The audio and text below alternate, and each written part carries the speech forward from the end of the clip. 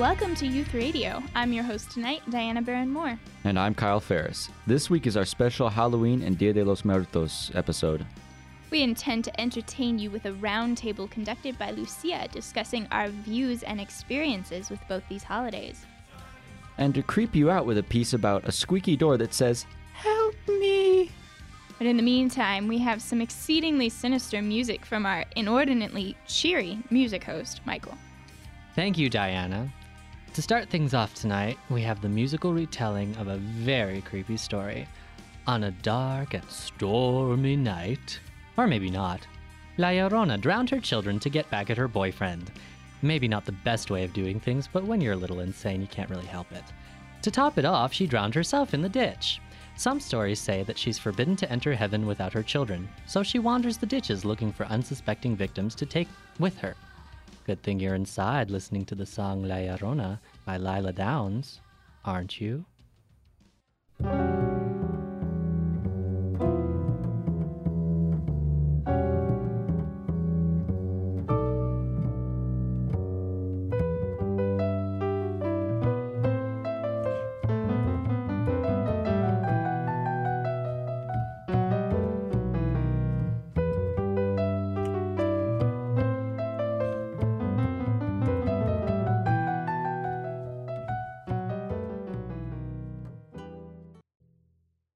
And the moral of La Llorona?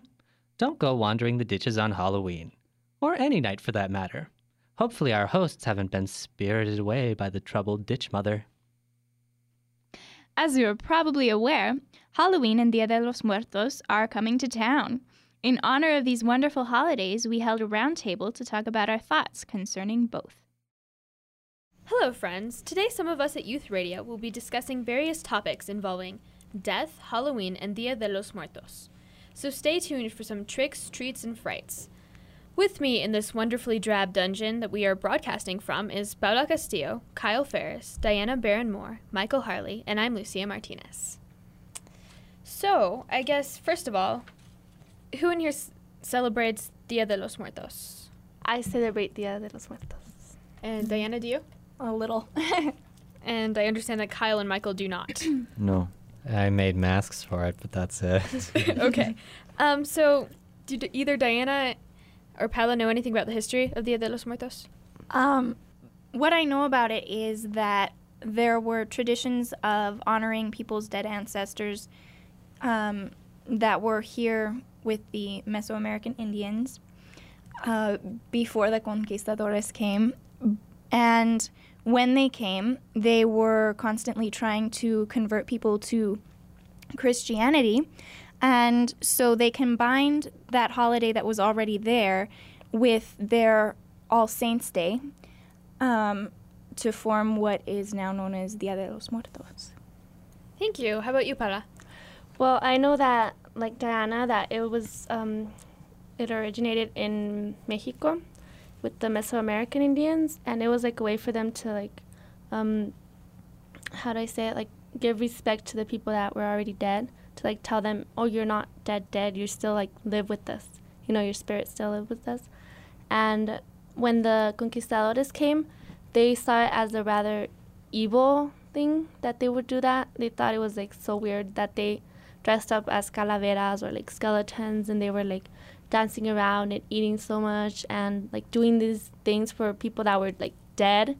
So they like didn't like that, and like Diana said, they were trying to convert everyone to Christianity, and they combined it. So it was it was supposed to be by the end of summer, Dia de los Muertos, but then they moved it up to like November 1st and November 2nd, and it's 2 days because like the first day is El Dia de los Angelitos and the second one is Dia de los Muertos. And Dia de los Angelitos is a day when they like, there's a lot of infants that die when they like are instantly born, they just die, or when they're barely like 4 months old or like some months old and they die. So that's a day for the people to like, you know, like honor them because they were angelitos, like little angels. They never lost their innocence. They never did bad things or anything. So they take in little toys and everything. So that's what I know. Okay. And do either of you have a personal experience with los Dia de los Angelitos?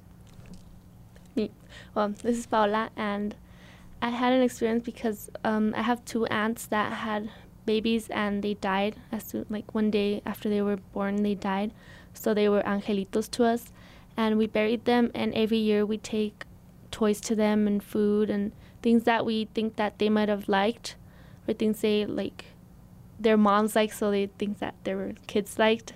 So that's what we do. It's like a way of saying, you know, you're still with us as little angels guarding us, and you know, you're there. Okay, thank you for sharing your personal experience. You're welcome. So, Diana, how do both of you celebrate Dia de los Muertos? Let's start with Diana. Well, this last year I went to the Marigold Parade in the South Valley, which is pretty much a really big congregation of people with calaveras on, which is skull faces. And after that, there's food and dancing and various festivities, and it's super fun. And, you know, eating pan dulce. That's about it. Okay, how about you, Paula? Well, I celebrated different ways, like different times. But for the last 2 years, I celebrated by going down to Mexico. And there we go to the cemetery, and like the whole family goes. And we take like colorful flowers. They're so beautiful and everything. And then we put them on their graves, and we take food and we eat there. And like we take a moment of silence and we pray for them and tell them, you know, you're still with us. We still, like, our homes are still for you, are there for you. And, you know, we still love you. You're not dead for us. And then we go home and we eat some more. And then after that, like when it starts getting dark, we go to the Matachines dancers.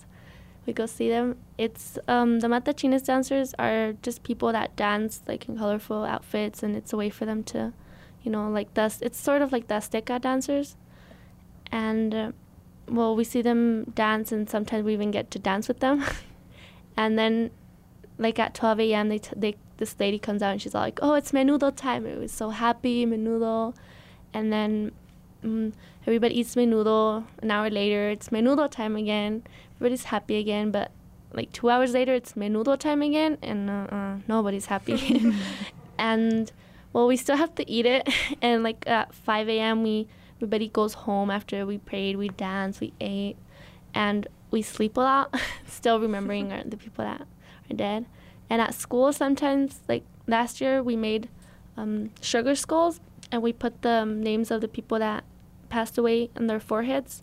So I made a sugar skull for my grandma and then one for my great-grandma, put their names on the foreheads, and then I went down to Mexico and I put them on there where they were buried, and that's how I celebrate it.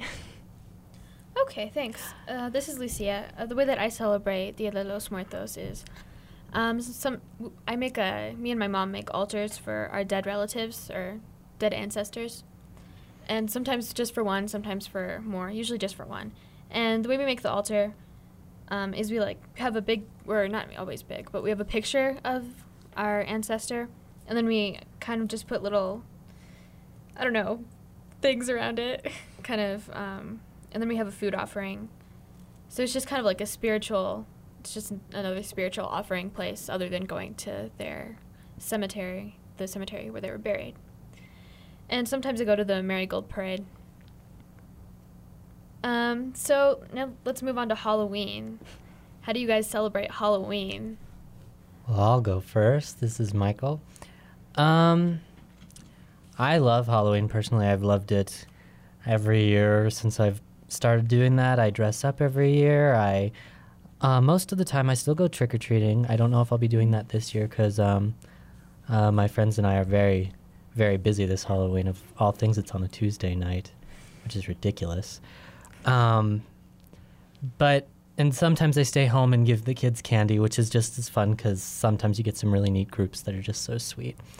And the reason I still enjoy trick-or-treating isn't really for the candy. That's a bonus, obviously. But it's also for just being with friends, and because I go trick-or-treating with some of my really good friends and just go walking around the neighborhood, and it's fun to just dress up and be somebody you're not for a night. That's great. How about you, Diana? Well, I also still trick or treat. I figure you can trick or treat until you're as old as 84. Anyone who wants to should be able to, I think. And I love dressing up. I think that's one of my favorite things in the entire world. So an excuse to do that and not be laughed at is always good. I've done everything from butterflies and witches to 8 balls, and most memorably, at the age of 4, I was a fairy princess unicorn, complete with a crown that had a horn protruding from the side of it. It kind of looked like I had some sort of weird growth on the side of my head, but I liked it, which was all that counted. I enjoy Halloween. I think it's one of the best holidays out there. It's great. How about Kyle? How does Kyle celebrate Halloween? I don't really. I used to when I was little, but for the past 4 some odd years, I've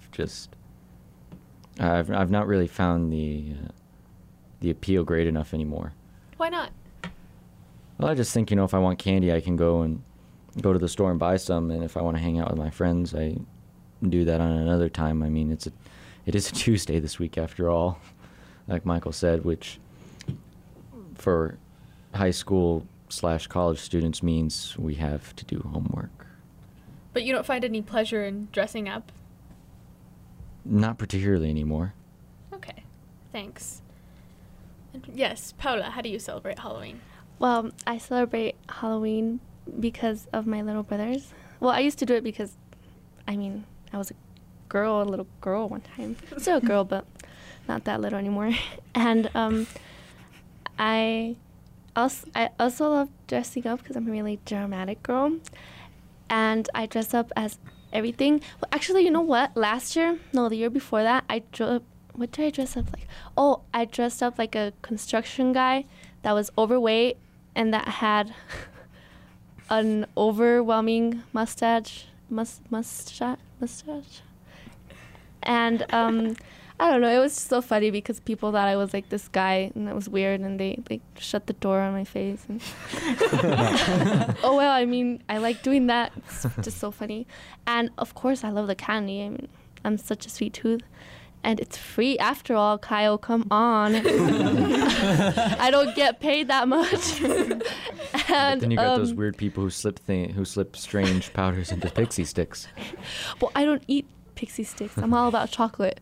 Yeah. And well, I love it. And also last year I didn't dress up because I don't know, I just didn't feel like it. And I took out my little brothers to trick or treat. And like Diana, I also believe that you can trick or treat even until you're like 85. People will shut the door on your face and will throw candy at you, but you still can do it. It's okay. But yeah, that's how I celebrate Halloween. Oh, that's great. Okay, this is Lucia. The way that I celebrate Halloween, well, actually, Halloween has been my favorite holiday for as long as I can remember. Because ever since I was like 2, I think, I'm dramatic like Paula, but I've loved playing dress up, and I still do. Don't laugh, but I do.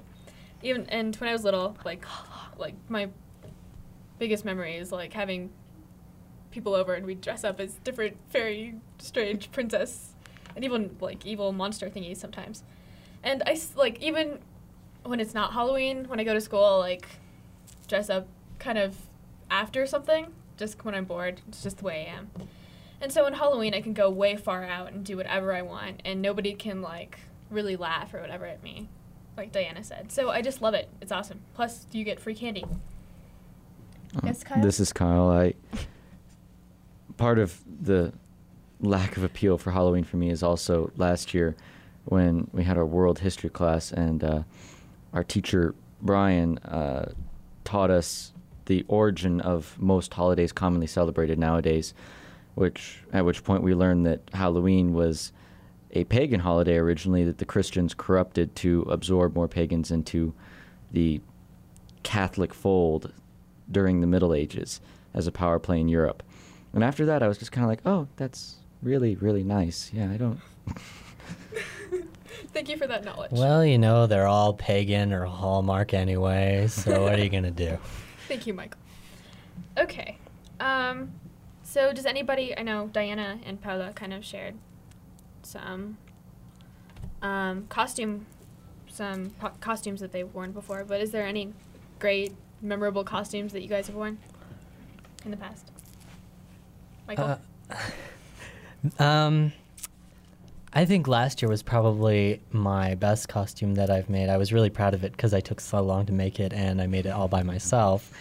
And that was Dodger, the dog from Walt Disney's Oliver and Company, probably one of their least popular films, but I love it. And I nearly won the school costume contest, but I lost to a cow. We still haven't figured out how that one happened. And I'm not saying that as an insult. I literally lost to a cow. Also, probably in the past, some of my favorite costumes, I've been the Monopoly Man. I've been the Count from Sesame Street when I was really little. My parents kept telling me I was Dracula, and I said, no, I'm the Count. And then I'd count. And then Mickey Mouse and Raggedy Andy. That was a really neat costume. So I've had some pretty great costumes, and I think what really inspired me to make my own costumes is that when I was little, my mom would always make these crazy costumes that I requested, and she'd go all out. And so it really inspired me to make my own. I love compiling things from the house, getting things from Goodwill. You don't have to spend a lot of money to make a really great costume. I don't know what's going to happen this year because I just haven't had time to put one together. I've had ideas floating around. I was thinking of either Goofy or Scar from The Lion King or Tramp from Lady and the Tramp or the Beast from Beauty and the Beast, but I can't decide which one. Okay, Well, Paula. Well, when the time that I dressed like a overweight construction man, it was so funny because instead of using a bag to collect my candy, I used a lunch bag. And it was so funny because, I don't know, people just look at me so weird. They were like, what the heck? And then it was just so funny because, like, after 2 houses, it got full, and then I went and emptied it to the back of my truck. And it was so funny. And, oh, yeah, one year I was a girl from the 60s that had weight problems. I don't know. I just like being weird people. That's just me. Dramatic Paula. Being weird people who have weight problems. I don't know. Maybe because I'm skinny and I want to be fat or something. I don't know. She just likes putting pillowcases in her shirt. Maybe. Yeah. Now, we all know that death is an aspect of Halloween and Dia de los Muertos that's kind of it's just incorporated in it. So what are your guys' perspectives on death? Paula? I think death, well, personally, I'm really, really, really scared of death. I, don't want to die ever. I know I have to die, but I just don't want to die. And, sometimes it's weird because I sit there in my room and I'm like, how would I rather die? How would I like to die? I don't know if I would, get hit by a bullet or, drown or... But sometimes I just think of oldness. I don't know. That's the best way to die, I think. I don't know. And, well, the only time I really, celebrate death and, think about death, a lot is, Dia de los Muertos and Halloween. But that's, basically it. I don't like death, so... Michael? As Albus Dumbledore, one of my heroes from the Harry Potter series, once said... Death is but the next great adventure. And I think that's a great outlook on death. I mean, personally, I am a little afraid of death because we don't know what's coming up next. And you can see all these movies with these theories and ideas and read all this literature about it. But there's no definite way of saying what will happen next. But I like to think there's a nicer place out there after we die. And I think I'll just keep thinking that way. It'll make it a lot easier. Oh, and something else to think about when you're answering this question is where do you think that you will go when you die? Okay. Kyle? I don't really think about death all too much. I mean, I used to be a Christian, so I used to believe in a heaven. I never quite got the idea of a hell, but that never made sense to me. Now it just seems though you're born, you live, and you have to deal with life, so there's no real point in pondering, sitting here worrying about your death. You're going to die someday. It's an inevitability. No one's cheated that fact. So in the interim, I just don't think there's any point in letting it govern my actions. But I don't believe in an afterlife anymore. I don't think that there's anywhere that you're going to go. I mean, scientifically, the thing that makes up you are pieces of energy that run through neurons in your brain. When you die, those neurons scatter to the rest of the world. So essentially all that was ever you is just circling back through the rest of existence. Okay, how about you, Diana? I don't know whether it's some sort of faulty DNA in me, but I really don't have any sort of fear of death at all. I figure it's inevitable, and when it comes, it's gonna come, and there's nothing I can do about it. In the meantime, I'm gonna eat lots of chocolate. Yeah. I always say Me this. too. I always say it. You can be healthy. You can go to those health food stores like Wild Oats, and I've never seen a person go through there with a smile on their face. But you can go through and you can get all your healthy food, and then you might get hit by a bus. Okay, well, I like Diana, I'm not at all, or really at all afraid of death. It's just, like Michael said, another adventure for me. And I like adventures, so yay. But when I die, I'll die. And I've never really understood the existence of hell or like why people think that it's there, but you can think whatever you want. But I do believe in heaven. And Michael, you can go. I'm pretty sure that when I die, I'm going to go to Hogwarts. Me too. And, Me three. and next door, Me I'll have four. my own personal Disney park. And yeah, I got a plan set up. We're all for going to when I- Hogwarts. Yeah, for we all when go to I Hogwarts. die, so. Okay, well, thank you for joining me for this wonderful group discussion. I am Lucia Martinez from KUNM Youth Radio. Now back to our hosts. Thanks to Lucia Martinez for conducting that roundtable about Halloween and Dia de los Muertos, and to Roman Garcia for engineering. Thanks also to our participants in that roundtable, Paula Castillo, Michael Harley, Kyle Ferris, and me! That is, Diana Barron-Moore. Now, Michael's going to scare us out of our minds with Phantom of the Opera or some other musical manifestation of horror. Unfortunately, Diana, we have no music from the Phantom's Lair tonight. If you want that, you might consider contacting Pope Joy. If you've ever read the Harry Potter series, you know the students of Hogwarts School of Witchcraft and Wizardry love Halloween. After all, they are wizards and witches. The Weird Sisters, a famous wizarding band, performs at Hogwarts in the 4th installment of the Potter series, Harry Potter and the Goblet of Fire. In the film adaptation, members of British bands Pulp and Radiohead were enlisted to play the Weird Sisters and wrote their own music for the segment, performing 3 whole songs. The strangest tune from the bunch was probably Do the Hippogriff, a frightening yet oddly catchy rock reference to creatures of the Harry Potter universe. Here's the Weird Sisters with Do the Hippogriff.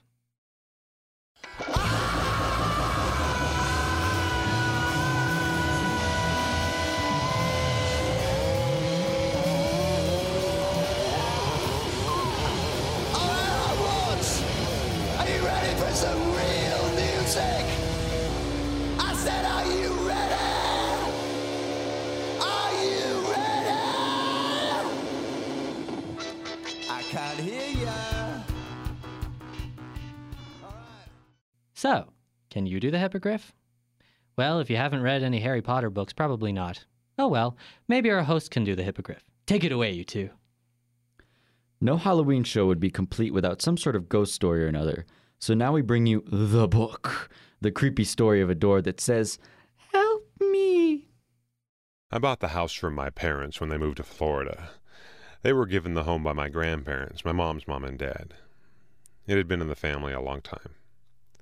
The pantry door squeaked. It was always a bit of a mystery because no amount of oil or grease would make it go away. Oh, maybe for an afternoon, but it would return by the night again. We tried everything: Crisco, axle grease, motor oil, hemp, vegetable, mineral oil, Brill cream even. Always the same result. Before bedtime, Help Me was back. I say help me because that's what it sounded like. Help me. Help me. It sounded like a real voice, but far, far away. It squeaked when you opened it, it squeaked when you closed it. Help me. Help me. My parents lived with that squeak their whole lives. I remember it from as early as I have memories. My parents brought me home to that house after I was born. My family all knew it was hopeless to solve, but it became an on-again, off-again game. My mom and Dad would each rush to best the other. They'd bet on it, even. Dad would do laundry for a week, or Mom would mow the lawn for a month. Once, Dad took the hinges off and soaked them in Coca-Cola for a week, and then in motor oil for a week, and then put them back on. By the next morning, the squeak returned. My mom tried spraying the hinges every day with WD-40, right before she opened it, and right before she closed it. After 2 cans, she gave up. Then they'd forget all about the challenge for months or years. They started it back up when Dad discovered graphite powder or Mom saw an infomercial for CLM. Finally, they retired, moved to Florida, and sold the house to me. My wife Yvonne and I went after the problem with gusto. I knew better, but she was my new bride, and I wanted her to be happy. My parents and I had been calling the cupboard "Help Me" for years. "Where's the tin foil?" someone would ask me. "Help me." "Where's the spare bottle of ketchup?" "Help me." I had gotten used to the squeak. It was part of the family. Yvonne said I had to do the laundry for the week if she found the solution first. We tried all the normal methods: oil, Crisco, grease. She thought petroleum jelly would work, and one time tried KY jelly. We asked at antique shops to see if they had similar hinges. We wanted to replace them, but we loved the way they looked. No one had ever seen such a design, long fingers of metal stretching around the door as if a bony hand were holding it, turning at the wrist. They'd offer to buy them from us if we wanted, though, and for a goodly sum. Eventually we did. Yvonne tired of Help Me. It was creepy, she said, like a voice we will regret not helping. We bought modern hinges and rehung the old oak pantry door from them. Help Me was back by supper. The next day we ordered a new door. It was the weight of the door, my father assured me over a phone call from Florida. The weight of the door caused the squeak, so replace it. We measured the pantry entrance, and I had a woodcutter cut a new door out of cherry. It was a beautiful door, and Yvonne gasped when she saw it. The price we were paid for the antique hinges covered the cost of the new door, and we put it up, confident of finally solving the problem.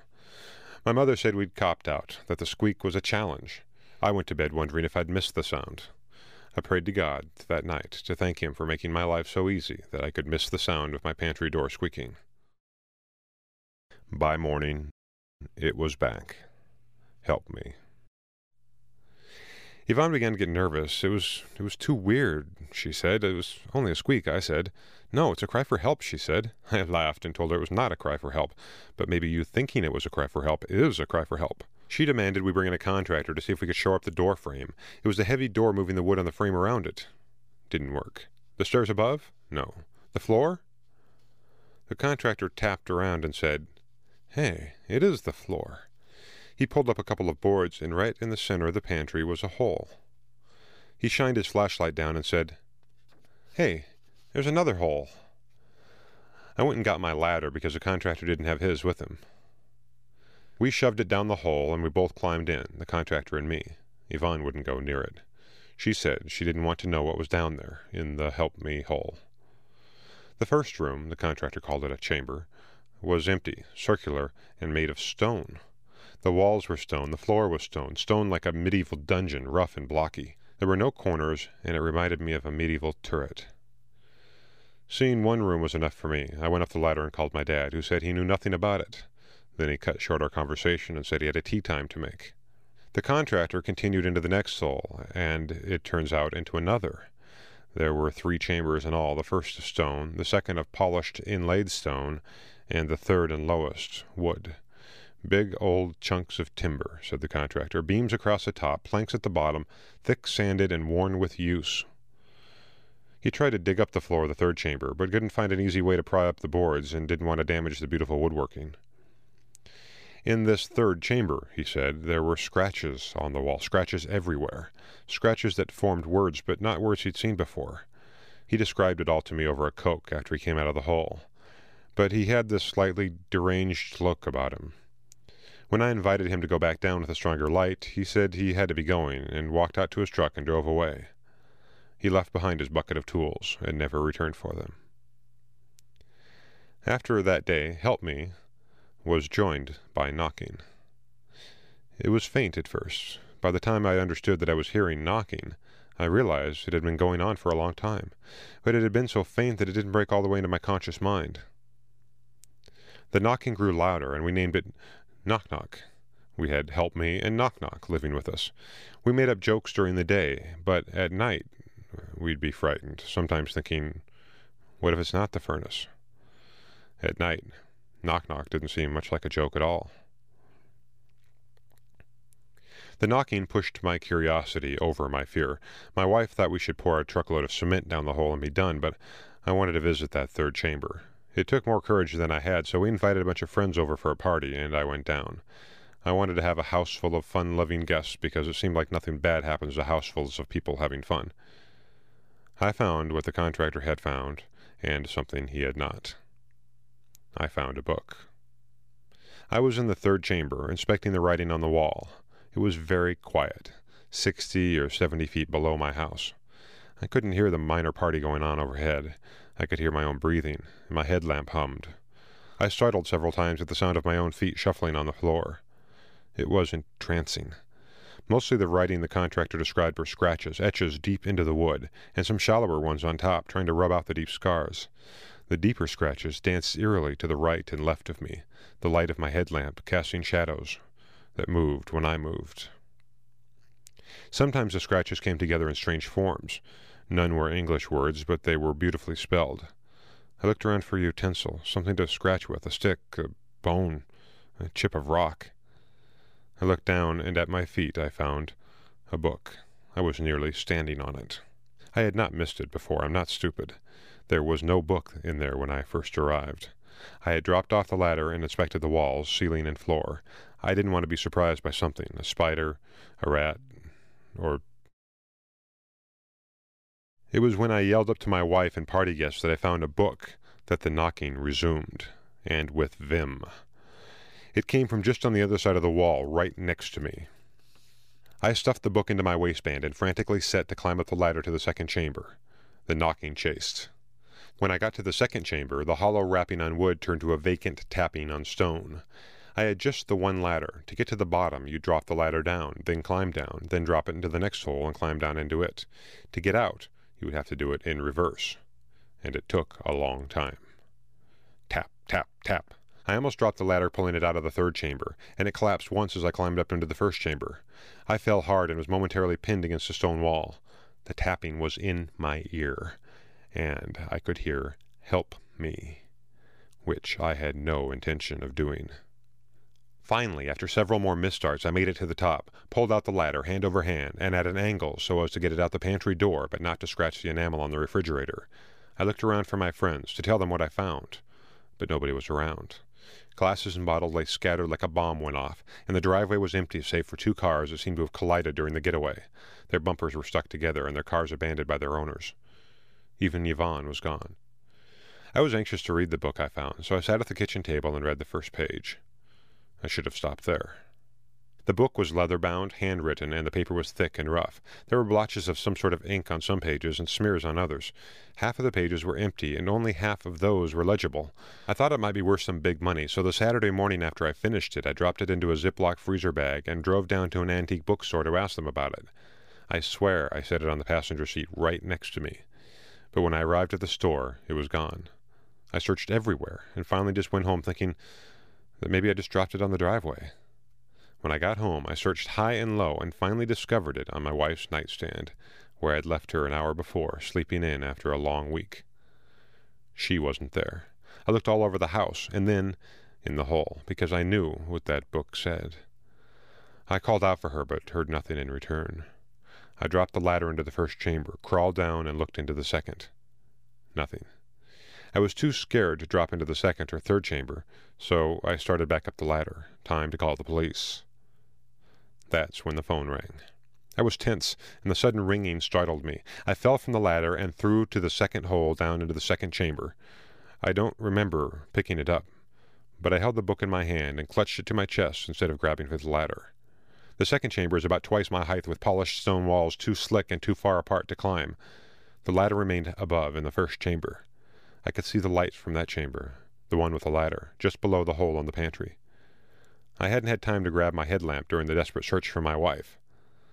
I have already read the book, and I know what it says about the second chamber. And the third chamber, right below me. I can't see into the third chamber. It is too dark. I am fearful of the sounds the book describes. I pray to hear the phone, the doorbell, of my wife returning home. I just want to hear a normal sound. The quiet is quite queer. Every few minutes I call out, "Help me!" But my voice sounds distant and tiny even to me. I rap on the stone, but it's hard to make a sound without a rock or stick. While I was sleeping, someone came and closed the pantry door and dimmed the pantry light. Now it's dark all over, above and below. I hope someone finds this book and reads it. I can't see in the dark. I hope the blood is legible. It's hard to write in blood. We hope that you are sufficiently terrified now and that you won't ever be able to go into your pantry again. What music are you going to follow that with, Michael? Well, Kyle, continuing our theme of all things musical and creepy, next we have Ozo Motley, a group dedicated to cultural awareness. Here they are with their culturally infused Cumbia de los Muertos.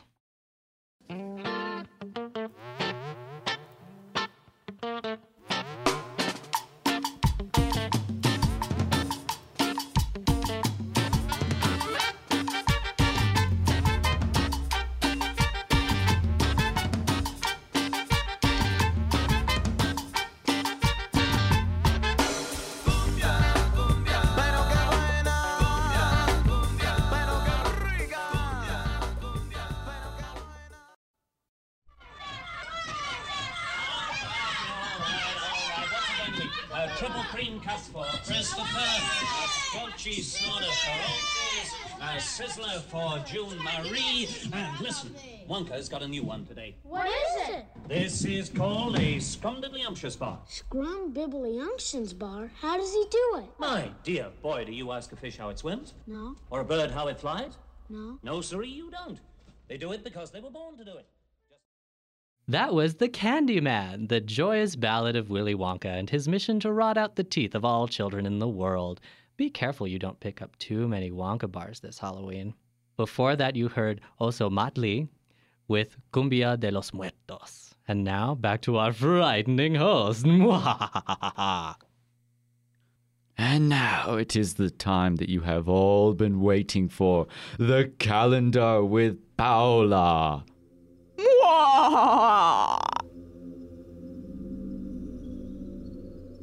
Hello, I'm Paola, your calendar host for this week. We have several events to announce this week, in which you can find some laughs, spooks, and of course, some knowledge. First, upcoming Dia de los Muertos celebrations.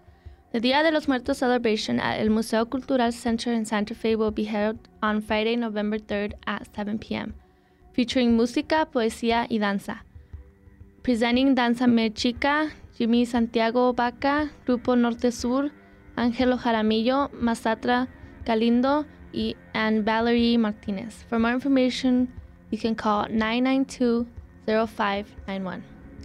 The 14th annual South Valley Dia de los Muertos celebration and Marigold Parade will be held on Sunday, November 5th from 4 to 8 p.m. at the Westside Community Center located at 1250 Isleta Southwest. After the parade, there will be music, poetry, food, outdoors, and vendors. For more information, you can call 244-0120 or 344-4028.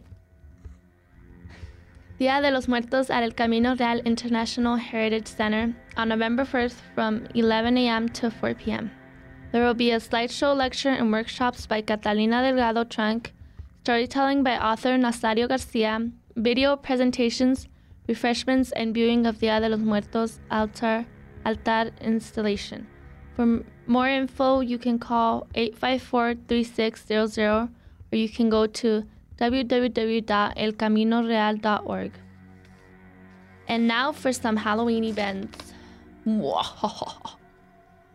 Sunday School Boo at the Yale Art Center, located at 1001 Yale Southeast, will be held tonight, Sunday, October 29th, Doors open at 8 p.m.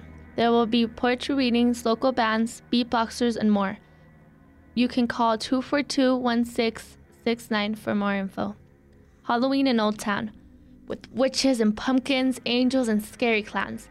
Dia del Dulce is for costume adults, kids, and puppies too. Tuesday, October 31st from 4 p.m. to 7 p.m. The pet parade around the plaza starts at 6 p.m. and there will be plenty of treats. More info available at 768-3556 or at www.cabq.gov/CRS or www.albuquerqueoldtown.com. The UNM Sustainability Forum and Bike Albuquerque are planning a Halloween costume bike ride through Albuquerque. This event plans to raise awareness of cleaner means of transportation and sustainable living, and of course, for fun. The event will also benefit Futures for Children, a local charity. On Halloween night at 7 p.m., the ride will meet up at Triangle Park on the corner of Monte Vista and Central.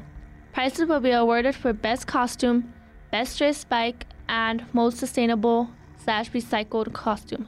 More info is available at www.bikeabq.org. And finally, some miscellaneous events and educational opportunities. Frank Chiwiwi and his Latin Jazz All-Star Band will appear Wednesday, November 1st, 2006 at the Chemo Theater at 7 p.m. Lo Maduro de la Cultura Department of Cultural Services City of Albuquerque and the Chemo Theater present the Festival de Otto, featuring Albuquerque music legend and pianist Frank Chiwiwi and his Latin Jazz All-Star Band. Tickets available at the Chemo Theater box office at 433 Central Avenue or through Ticketmaster. More information is available at 768-3522. The Hispano Roundtable of New Mexico announces the Hispano Roundtable Scholarship for students entering first year of college or first year of graduate school. Scholarships are awarded based on character, personal merit, and commitment. Merit is demonstrated through leadership in school, civic and extracurricular activities, academic achievement, and motivation to serve and succeed. The deadline is January 8, 2007. More information is available at www.hrtnm.org. The Southwest Organizing Project is starting up their music program.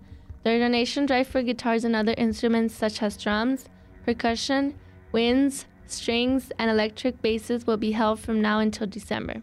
Classes for children, youth, and adults will start in January. SWAP prefers working instruments in good condition, but will accept broken ones to fix up. They are also looking for song ideas and music teachers. Instruments can be dropped off at 211 10th Street Southwest, Albuquerque, New Mexico. More information is available at www.swap.net or at 247-8832. And that's all for our calendar. If you have any events that you would like us to announce on Youth Radio, you can email them to us at youthradio@kunm.org. And now back to our hosts. We hope you enjoyed yourself. I certainly didn't. Diana just shared with me her opinion of the best way to die, involving gluing your hands to your head, strapping a piano wire to your neck, setting yourself on fire, and jumping off a building into a large puddle of gasoline. Well, Michael stuck eerie Phantom of the Opera type music in my head, so we're all suffering. It's not my fault. Let's just get on with the credits then. Fine. Our industrious producer tonight is Lucia Martinez. Our creepy ray of sunshine of a music host is Michael Harley. Our knowledgeable calendar host is Paula Castillo. Thanks to Hans Anderson from Corpus Christi, Texas for The Book. I wonder if he's still in that hole. Thanks to Lucia for conducting the roundtable, Roman Garcia for engineering it and editing it, and to all our participants, Paula, Kyle, Michael, and me, Diana. Others in the Youth Radio Collective are Mars Chalan, Avikar Lucky, Phil Riley, and Jaren Kai. Our fully grown specimens of helpful adultness are Marcos Martinez, Roberto Rael, Roman Garcia, Elizabeth Dwyer, and Steve Emmons. I'm your host, Kyle Ferris. And I'm Diana Barron-Moore. Remember, if you want to hear any of these or previous segments on Youth Radio, visit our website at kunm.org/youthradio. Next up is Spoken Word, but first, here's Michael with our final bit of music. Kyle, seriously, it would be cool to die that way. Sure. Keep telling yourself that, Diana. To close things up, we've got a show-stopping number from Stephen Sondheim's eerie fairy tale, Into the Woods. In the second act, Little Red Riding Hood, Cinderella, Jack, of the Beanstalk fame, and a baker have survived the rampage of a giant, only to find that they're blaming each other for the problems they've each faced, and the many fairy tale characters who have been killed off earlier in the show. They end up tracing all their problems to the witch from Rapunzel, played by Bernadette Peters. She decides that it's the final curtain for everyone, or as she likes to put it, the last midnight. It's because of you there's a giant in our midst and my wife is dead. But it isn't my fault I was given those beans you persuaded me to trade away my cow for beans, and without those beans there'd have been no stalk to get up to the giants in the first place. Wait a minute, magic beans for a cow so old that you had to tell a lie to sell it, which you told. Were they worthless beans? Were they oversold? Oh, and tell us who persuaded you to steal that gold. See, it's your fault. No! So it's your fault. No! Yes, it is. It's not. It's true. Wait a minute, but I only stole the gold to get my cow back from you. So it's your fault. Yes. No, it isn't.